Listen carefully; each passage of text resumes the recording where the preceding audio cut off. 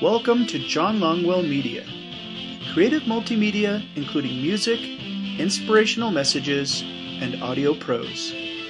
Today's message is entitled, Always Remember and Never Forget, recorded on November 1st, 2020, for Revive Church in Rio Rancho, New Mexico, where John serves as one of the teaching pastors.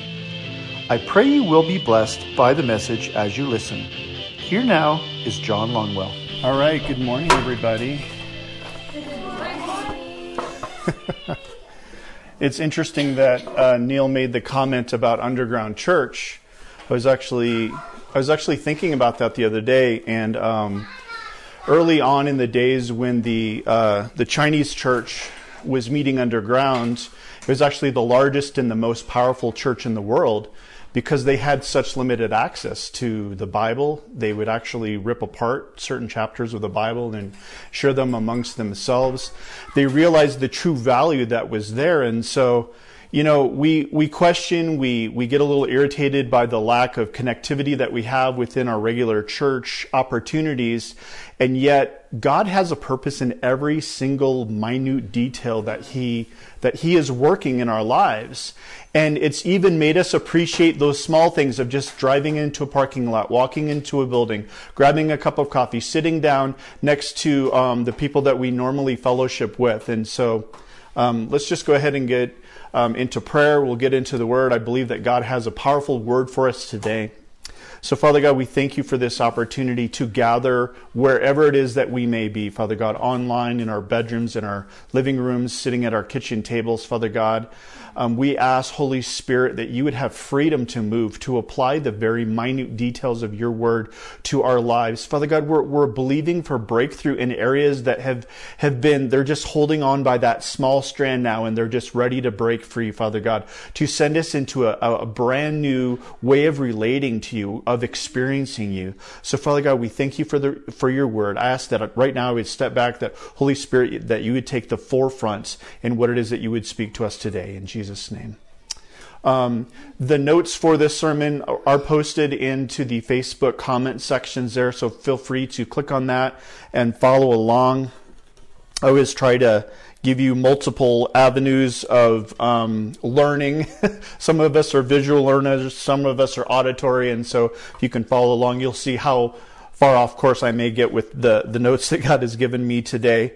Last Sunday, we celebrated our 8th anniversary as Revive. I actually celebrated my 6th anniversary being married to my wife. And so, it was like a double barrel celebration. And, it's interesting to think that there's a lot of challenges that we face as Christians. But one of the most deadly challenges that we face, we may not actually think about as a regular challenge. We might think of challenges like, well, I'm not reading the Bible enough. I'm not praying enough. I'm just struggling in areas with certain sins. But if we were to think that those are the biggest things that we as Christians face as a challenge, none of those would be it. In fact, the challenge that faces most Christians today is the most deadly disease to our Christian walk.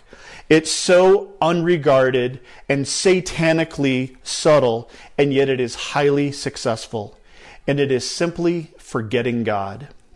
We might ask ourselves, how in the world could I forget God? Well, we'll get into that. American philosopher George Santayana stated, "Those who cannot remember the past are condemned to repeat it." We've heard about that saying. Forgetting can be dangerous and deadly. There are those out there today that would have us forget specific incidents within our history, like the Holocaust deniers. They want to deny the fact that over 6 million people died in concentration camps under Hitler during World War II. We think to ourselves, how in the world could we ever forget about such a thing? And yet, even in God's word, He says that I'm going to wipe these people off of the face of the earth. Even their memory will be blotted out. And so when we think about, I always use the analogy of when I was in junior high, the first time I ever got a locker that actually had a padlock. I would go home for Christmas break, a couple of weeks. I'd come back in January. no idea what my combination was. I think the custodian had a big old bucket of my locks that he had to break off of my locker because I kept forgetting my combination. So that's only 3 weeks. How much more would it be if we just continued to go on year and after year after year? What if we decided to simply put a bookmark in church and say, okay, guys, we're not going to meet until we can meet in person 2 years later? What would actually happen to us as a church? Would we still be intact? Would maybe we scatter? What would be the impact upon our families, upon our marriages, upon our lives in general? And so what we're going to see today is that one of the vehicles that God has used to help us remember is church. And we'll get into that in just a minute. So we say we could never forget God, and yet the Bible is replete with stories. In fact, about every 20 years in the Bible, about every generation, they forget about God. We read in the book of Kings and in the book of Judges, as each one of those would lead for, they would say something like, and this leader led for 23 years and they were blessed under God. And then what would Israel do? Then Israel would do what was evil in the sight of God.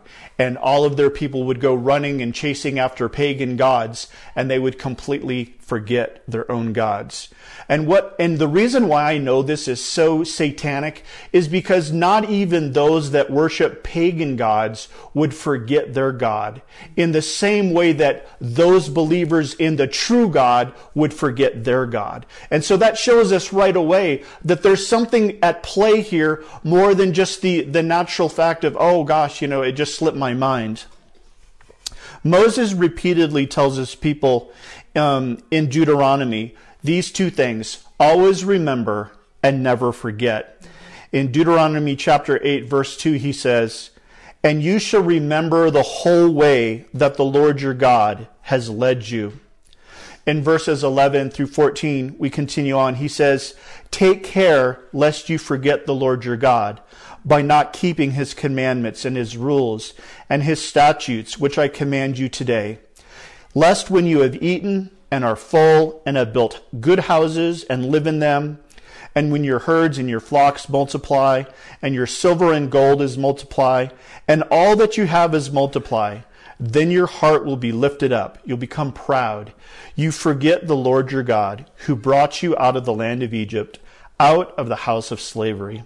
And then we see the result of forgetting God in verse 19. And if you forget the Lord your God and go after other gods and serve them and worship them, I solemnly warn you today that you shall surely perish. And I looked up in the Strong's Concordance what that word perish means, because I thought, well, maybe it's got some other connotation. But no, it means to be obliterated. It means to die. It means to perish. It's simply that you will vanish from all existence. And that's not what we want our end all to be. So the easy recipe for forgetfulness is simply living well. And that is an interesting recipe. He talks about, as long as we have food in our tummy, a roof over our heads, cows in the garage, gold in the bank, we become self-sufficient and proud. And really, isn't that the goal of every single person? I know that when I moved out of the house at 18, I couldn't wait to get my own place, to have my own car. Of course, then my parents said, okay, well, you can start paying for your own insurance. I'm like, what? I have all these bills that you guys were paying for me? Then you realize that maybe self-sufficient isn't all it's cracked up to be. But basically what happens is when we no longer need, we no longer seek. And so we want to always have a sense of need. We always want to realize a sense of dependency upon our God. It's, I always look at it in this way. It's kind of like this tension that should always kind of exist there. Now that I've started going back to the gym, I'll notice that every couple of days that I feel a little bit sore. And if you're in good shape, you always kind of feel just a little bit sore because you've always just stressed those parts of your body that you're trying to keep in shape. I remember when I was just sitting back and I love those Mexican Cokes, the ones that come in the glass bottles. But if you drink We got a case of those at Costco one time. If you drink those for a month, you'll gain at least 10 pounds because they have real sugar and they're really good and they're really easy to drink. And so I didn't feel any pain because I was just sitting around drinking my Mexican Cokes. But now that I've started going back to the gym, in fact, the other day I was like, oh, I think I have a stomach ache. And then I realized, oh no, I just increased the weights on my crunches and now I'm starting to feel it in my abs. And we have this sense of tension. But God says that's a good tension because you know that you're connected, you know that you're in need to the God of the universe. So I guess the question would be, how do we keep from forgetting God? Now the Bible shows us physically how to remember God through the use of memorials and monuments. And we're going to look at a very significant one in the book of Joshua. But before we get there, we need to have a little bit of background so you can kind of understand why this is a significant memorial to the people of Israel. So under Moses, we know that the children of Israel were in captivity under Pharaoh in Egypt. And Moses was sent to liberate them. So after a series of plagues, finally Pharaoh relents and he releases the Jews. And they've made their way out of the city and they've just now approached a physical barrier, which is the Red Sea. Well, we know that the heart of Pharaoh is very fickle and he realizes, hey, I want my slaves back. So he sends all of his chariots and his army after them. And so God, in his miraculous power, he has Moses raise both of his arms, and at that, the Red Sea parts, and in the entire nation of Israel, they walk across the Red Sea on dry land. Well, in great Charlton Heston fashion, all of those Egyptian chariots are running after them, and they get into the midst of the Red Sea, and then Moses puts his arms down, and the waters recede, and all of Pharaoh's army is killed in the flood of the Red Sea. And it's this tremendous point of triumph for the Jews because they have just been freed from the tyranny of the Egyptian slavery, and now they have seen the hand of God move mightily on their behalf, not only in allowing them to pass through this Red Sea on dry land, but also in defeating their enemies, which was Pharaoh. So now we jump ahead under the leadership of Joshua. So Joshua was appointed after Moses passed away. See, the original plan was that Moses was to lead his people into the promised land. So they sent out some scouts, 12 people, to go into the land, check it out. We all know the story. They come back with the report. 10 of them were like, well, yeah, it's got good stuff in it, but it's also got these giants in the land. And compared to them, we're nothing but ants. And there's no way that we could overtake them. Well, only Caleb and Joshua came back with the report that says, hey, it is a land flowing with milk and honey, and if God says we're going to be the ones to take it, then let's go in and take it. Well, they were outvoted 10-2, and so God said because of this unbelieving generation, they wandered around in the wilderness for 40 years until their unbelief died away. And now Joshua is appointed as the leader of this group. And so under Joshua, God's power and promise of deliverance will be seen in them conquering all of the ites. You know who I'm talking about? The Canaanites, the Amorites, the Jebusites, the termites, all of those different ites that they were going to go in. It wasn't just going into this promised land. It wasn't like when the old days of in America, where if you just go west and you develop a bit of land, it would be yours. No, they had people living in the very land that God had promised them. So they were going to have to go in and physically by force conquer these different peoples. And because it had now been almost 2 generations, 40 years had passed, this group of people needed to see the hand of God's power and know that his promise would prevail. And so what does he do? Now, Joshua, they're gonna cross the Jordan River, and we have the group of priests that are carrying the Ark of the Covenant. And the moment that those priests put their foot into the Jordan River, the waters of the river part, and the entire nation of Israel crosses over once again on dry land. God likes to use these parallels. God likes to keep it very simple so that we can quickly identify with those things of his promise. And so under Moses, we have the parting of the Red Sea. And now under Joshua, we have the parting of the Jordan River as just another way to symbolize God's power and his promise. Let's go ahead and pick up in Joshua chapter 4, verses 1-3.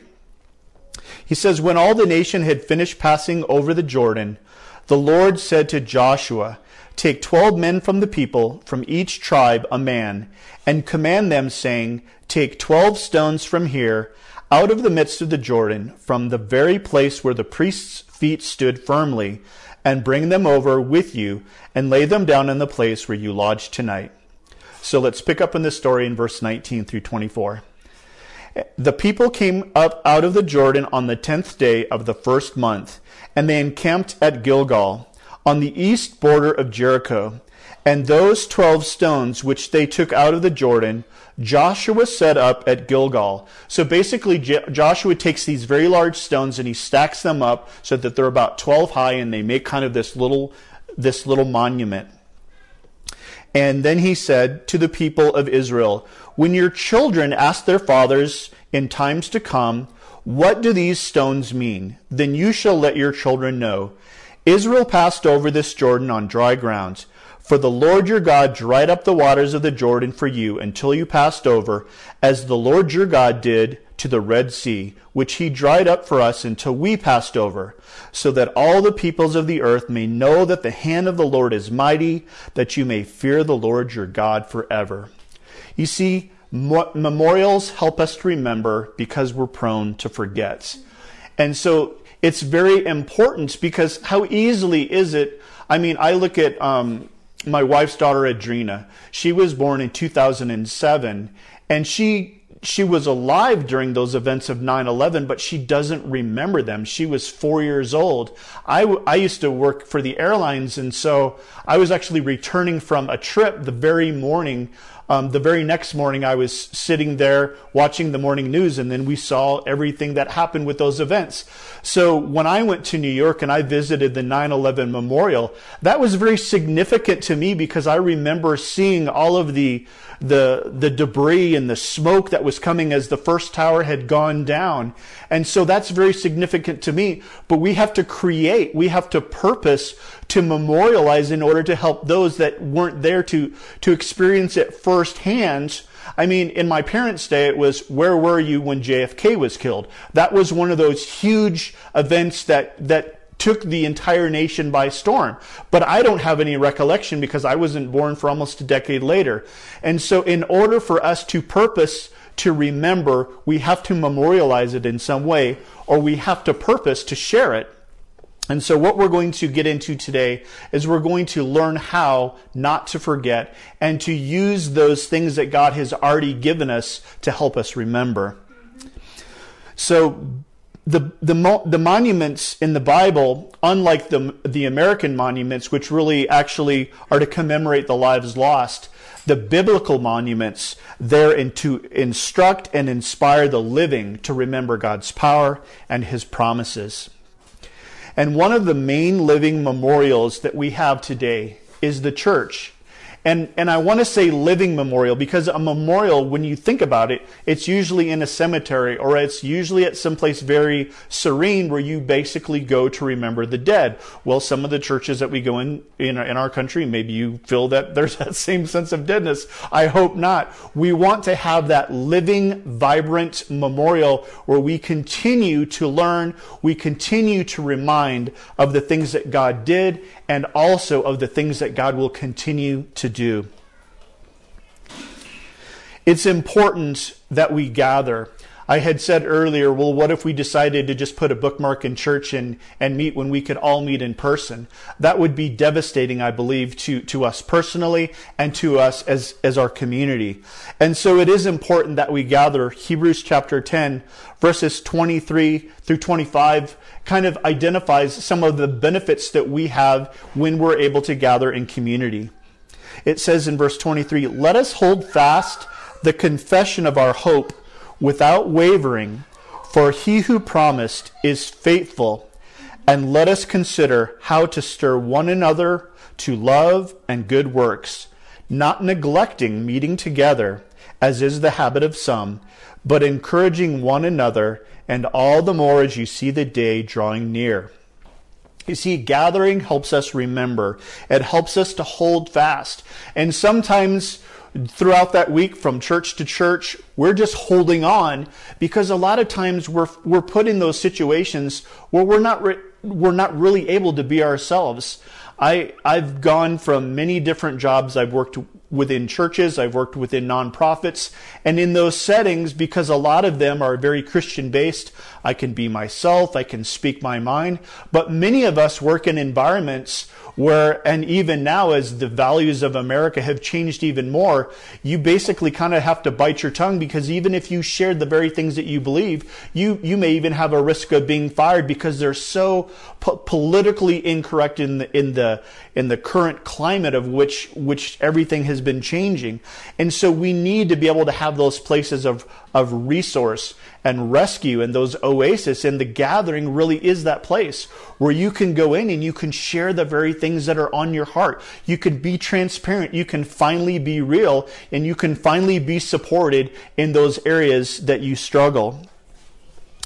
There's an interesting word that I looked at here.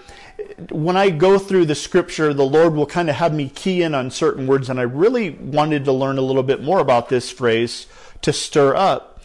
And so when we look at it, the word really means to irritate or provoke, as in a provocation which literally jabs or cuts someone so they must respond. And I kind of likened it to us like maybe stepping on a nail, or you're hiking and then you come across a bush and it has a thorn in it, and immediately it makes you respond. And in context here it says we are to stir up one another to love and good works. And really what that means is that we're in relationship with one another to such a degree that we're able to kind of look inside, and so people can see the real me.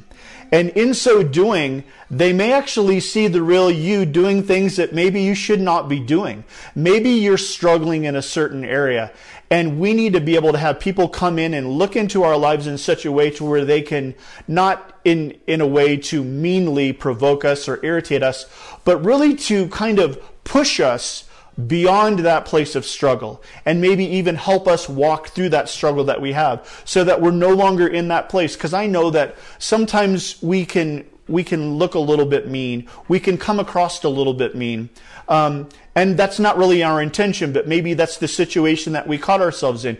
And we want people that love us to hold us accountable, and they can kind of take a step back and go, okay, well, what was the context of that comment that you made, or that action that you made? And I know that a lot of times when I get meat, it's because I'm hungry. On Saturday mornings, my wife and I, we go donate plasma, and after we donate plasma, there's this point where your stomach drops because you're so hungry, because your body has now been depleted of these vital things that you normally need. And so quickly after that, I need to go eat. And if I'm driving, you better not be in front of me, because you're going to hear my horn honking if you take too long at that stoplight. So I'm thankful that I'm aware of those things, and I'm like, maybe I better have a sandwich, or or this could become my new personality. So we want to be able to be in relationship in the gathering where people can stir us up to love and good works. So I want us to talk truthfully about something. And it's something, once again, that was so subtle that the Lord just kind of, He brought to it's kind of like He opened my eyes to this, and I was really surprised that I hadn't seen this for what it was up until now. So the level of honesty that I want us to get to is the fact that, sometimes we don't always want to go to church. Oh my gosh, I said it. There's the elephant in the room. You've heard the saying, I have better things to do with my Sunday mornings than to go sit in church for 2 or 3 hours. I don't need to go to church to be close to God. Why does God hate football? But when we begin to lose the battle, when we brush off missing church as simply insignificant. Now, let me put it in context. I'm not saying that if you have a legitimate reason not to be at church, you've got something going on with your family, you're on vacation, you're not feeling well. But what I'm really describing is that time in church where you have the availability to go, but you really just don't want to. And for whatever reason, you just kind of, you make an excuse to yourself, and you're like, I'm just not going to go today. When we kind of just brush that off as insignificant, that needs to become a red flag.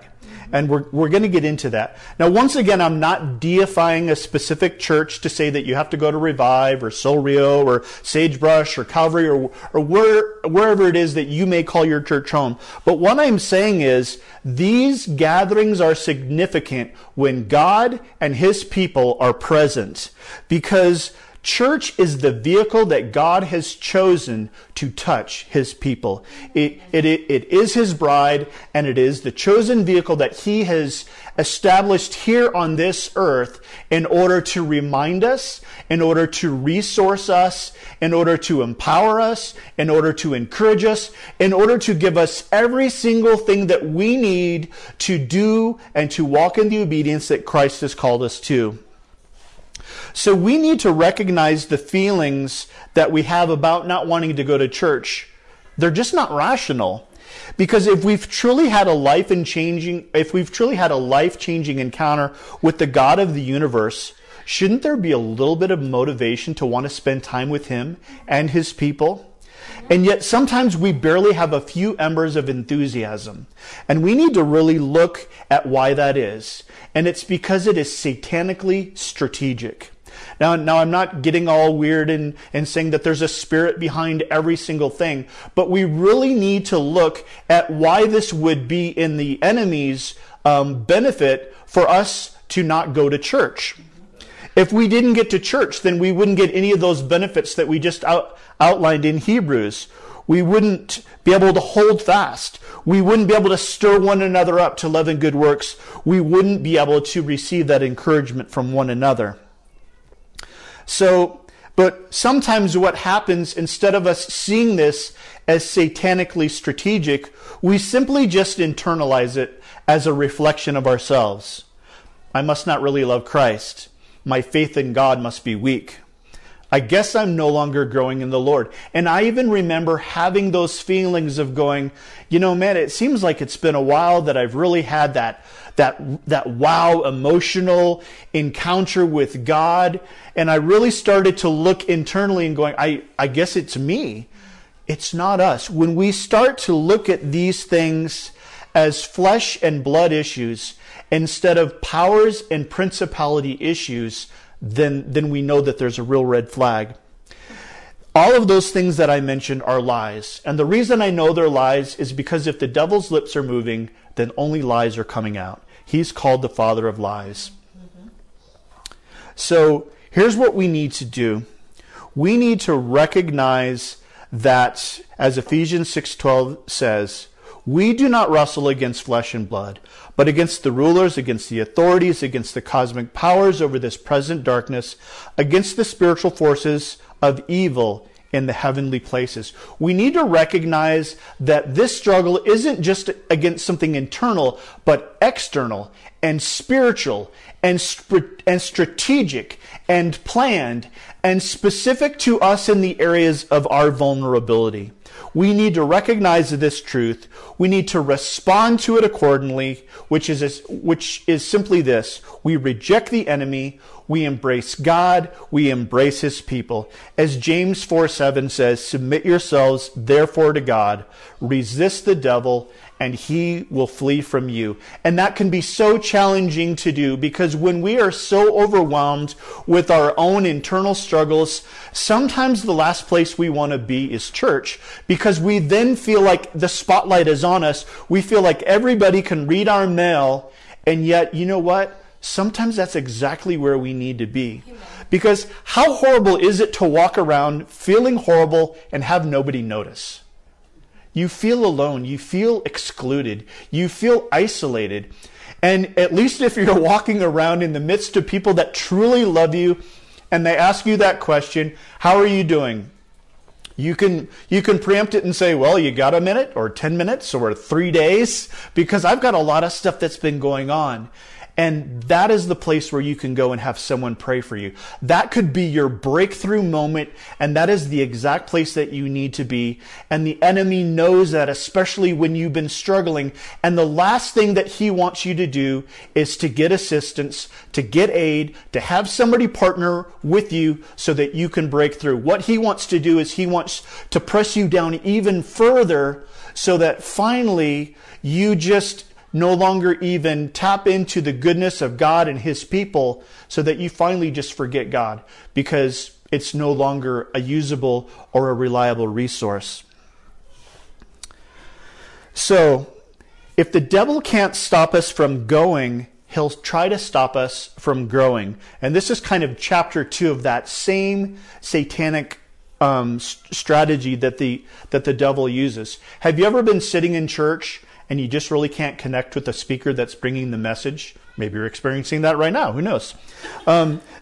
Satan strategically targets us when God's word is shared. So let's say like you've overcome that first hurdle, which is simply getting to church. You've overcome those, I don't really want to be there kind of thoughts or feelings. You've overcome your own flesh. You've submitted that flesh to the Holy Spirit. You've walked through the door. You're sitting in the seat, and now you're listening to the word.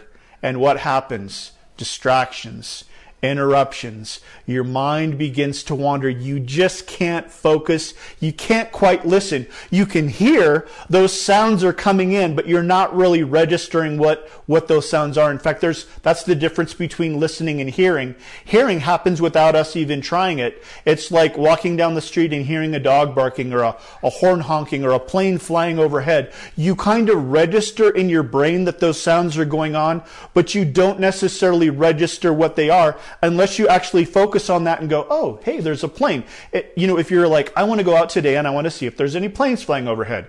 And you would look and you would hear and you would register that because you've purposed to do that. You're actively engaging in that process. But a lot of times what happens is we go and we sit down and the enemy says, okay, now I want you to put on that autopilot, that cap to just hear and not really listen, not really engage. It's because we haven't prepared ourselves. It's in the same way. We're coming into the Thanksgiving season. If I were to simply go in and sit down and not really even enjoy the food that my wife made for Thanksgiving, or maybe someone else made if I'm going to their house, they might take a little bit of offense to that. They're like, do you realize how long it took me to prepare this meal? And you're just like scarfing it down like it's nothing.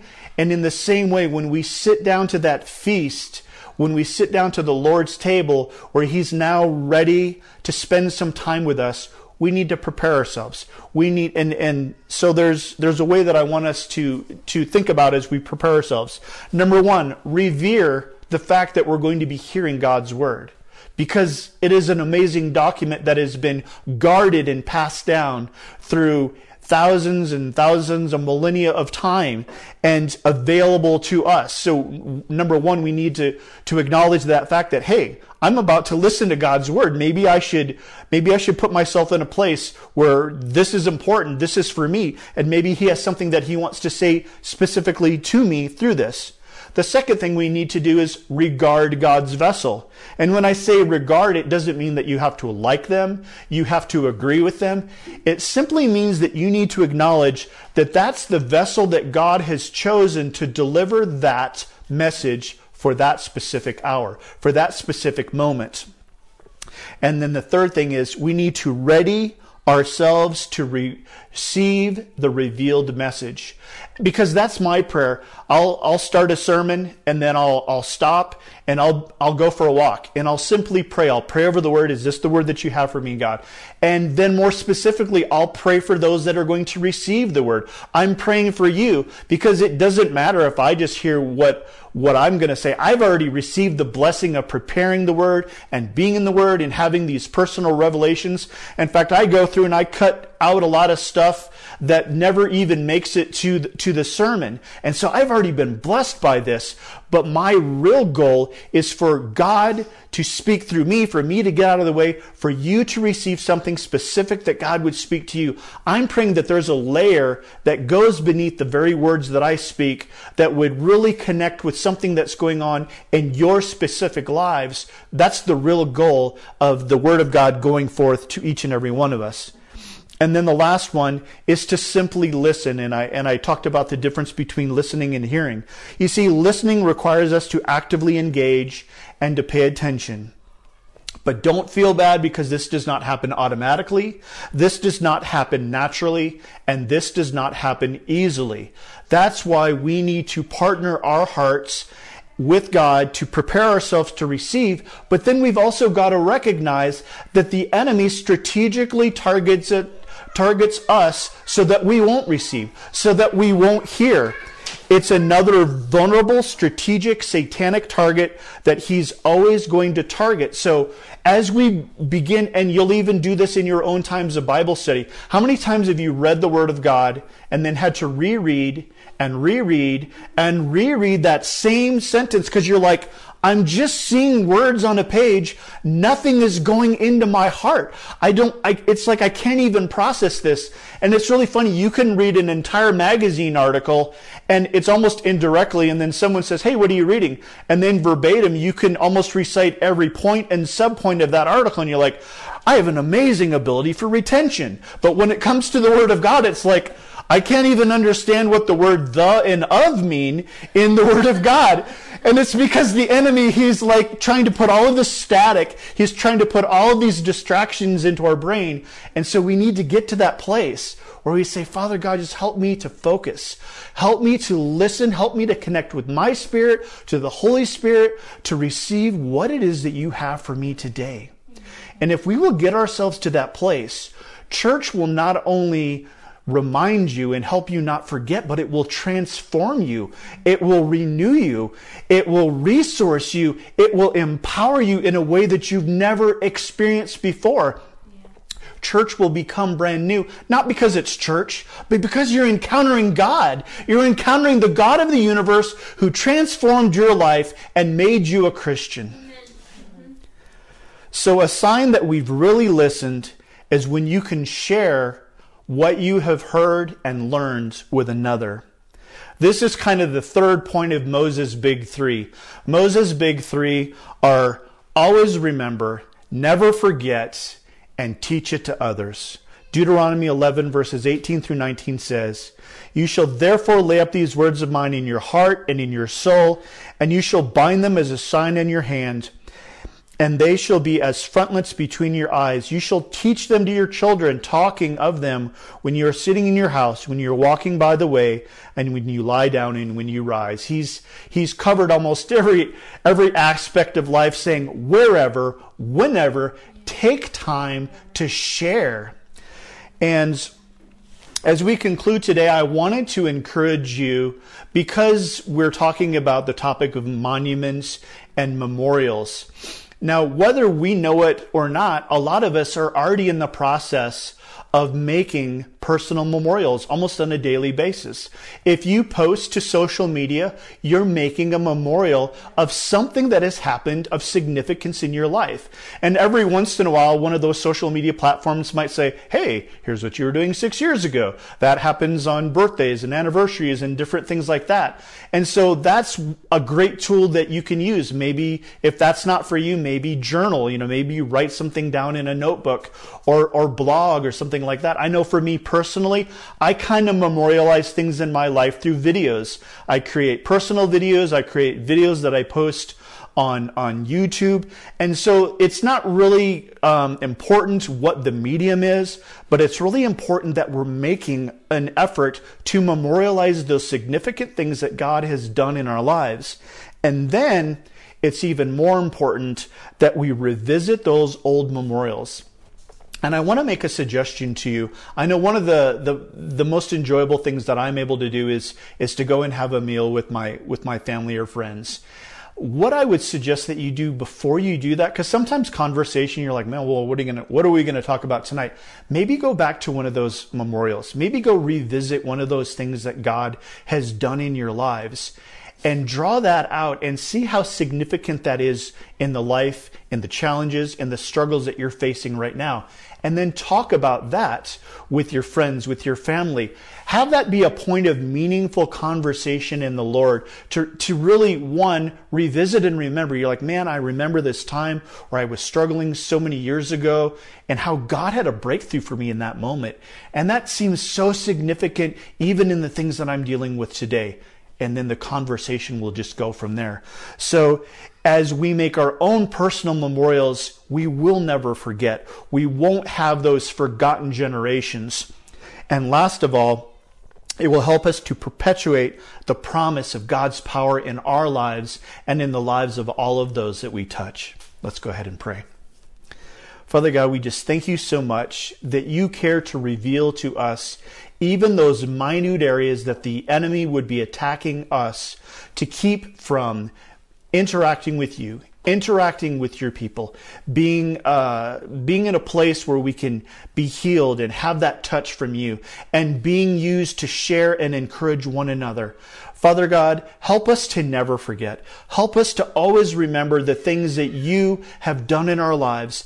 And most importantly, Father God, help us to teach it and share it with others so that another generation might be blessed by the very things that you're doing in our lives. Father God, we just praise you. We give you glory in the mighty name of Jesus. Amen. We hope you've enjoyed this inspirational message. Please email questions, comments, and booking information for John to mail@johnlongwell.com. To see the full range of creative works, including books, inspirational messages, music, art, and web development content, please log on to www.johnlongwell.com. Thank you for listening, and may God's blessings be yours in abundance.